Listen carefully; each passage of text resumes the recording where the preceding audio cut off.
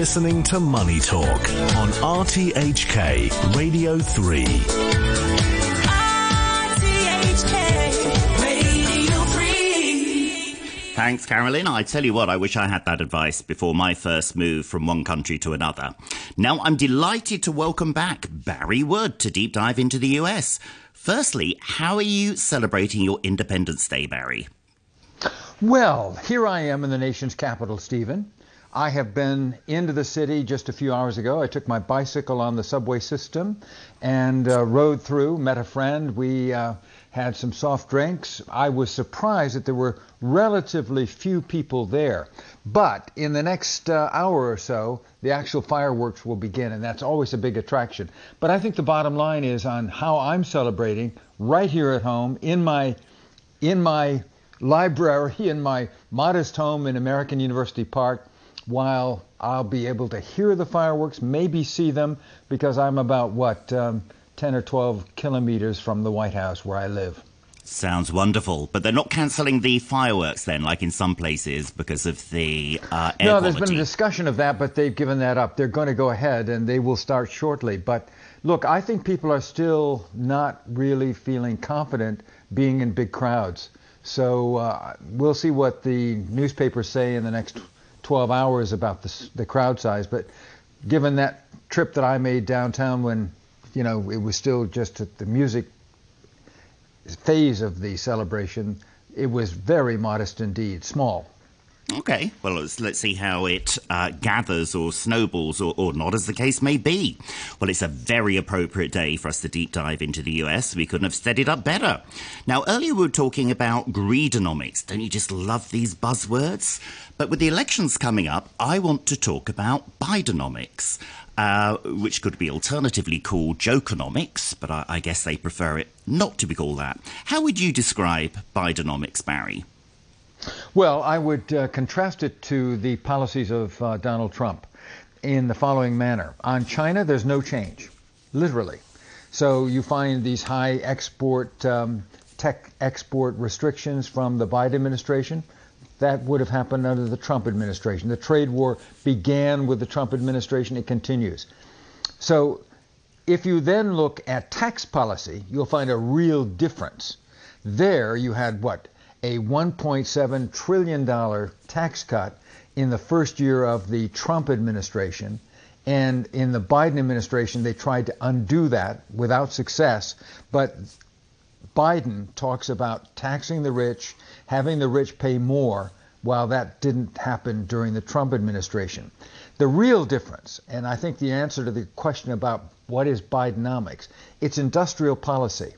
Industrial policy means using government money, and there's a tremendous amount of stimulus money from the COVID pandemic response that is being used to spur the high-tech industries, particularly semiconductors. And on climate, that is something that was relatively neglected under Donald Trump. It's a very big part of Bidenomics. Promote the reduction of greenhouse gases, promote renewables, that kind of thing. So tax policy, a big difference. Industrial policy, a big difference. COVID relief, no different. China, no difference. So do you think the Republicans are still into climate change denial or less action on climate, even after the hottest day ever in the US on Monday?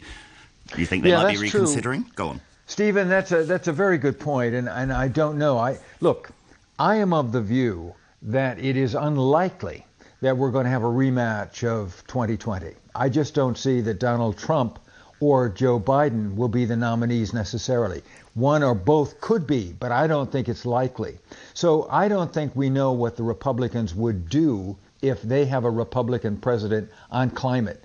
Yes, there are Republicans, leadership Republicans, who would agree that the continent and the whole globe is becoming warmer and something needs to be done. But they're more for private sector solutions without government mandates.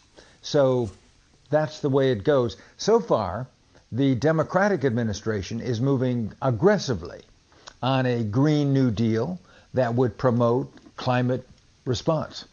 That's interesting. And it's interesting you say you don't think it's going to be Trump versus Biden, one or maybe both. Might be somebody different.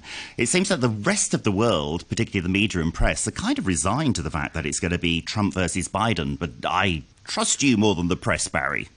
Well, you shouldn't, because in truth, let me say that I remember broadcasting on RTHK the night that Donald Trump was elected president, and regrettably, I confess that I was saying almost to the last moment, oh, just wait, there'll be more votes for Hillary Clinton.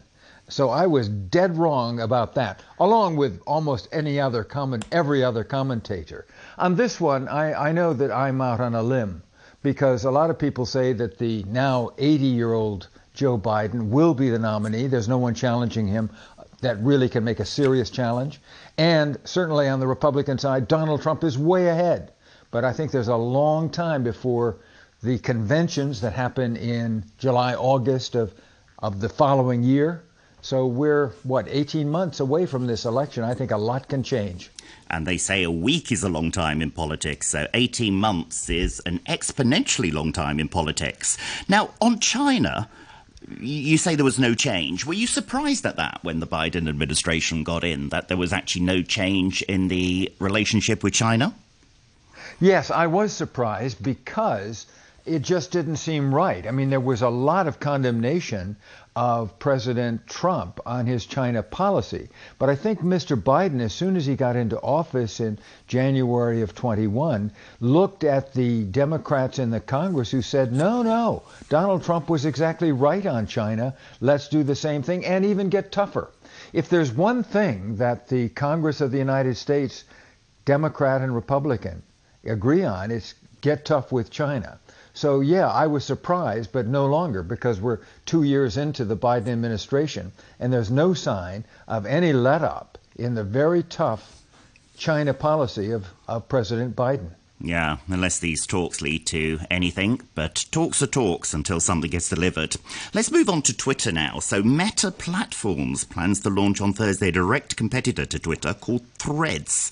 Meta Chief Product Officer Chris Cox described Threads as, "We've been hearing from creators and public figures who are interested in having a platform that is sanely run." Well, I don't think there was any reading between the lines on that one.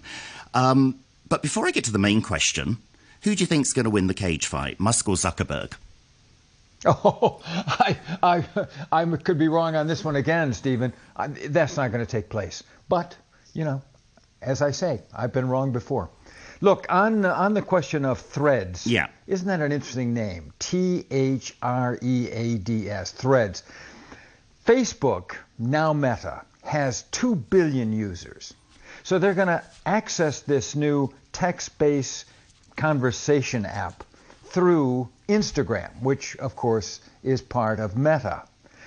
So Twitter's only got 330 million users. So you're 2 billion against 330 million. However, don't forget that Elon Musk has turned over the management of Twitter to a very savvy woman called Linda Yaccarino, who came in the advertising business from NBC Universal.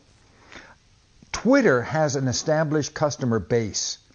Threads might be immediately attractive when it comes out on Thursday, but it'll take a long time to effectively challenge Twitter. So if I were a betting person, I'd bet on Twitter maintaining its lead, but there is competition in the Silicon Valley, no doubt about it. Twitter, based in San Francisco, and Meta down in Silicon Valley. Yeah. They're fighting for dominance. Twitter's ahead. We'll see who wins. Okay, well, I think that's a great way to finish the show, Barry. Thank you for your thoughts on that.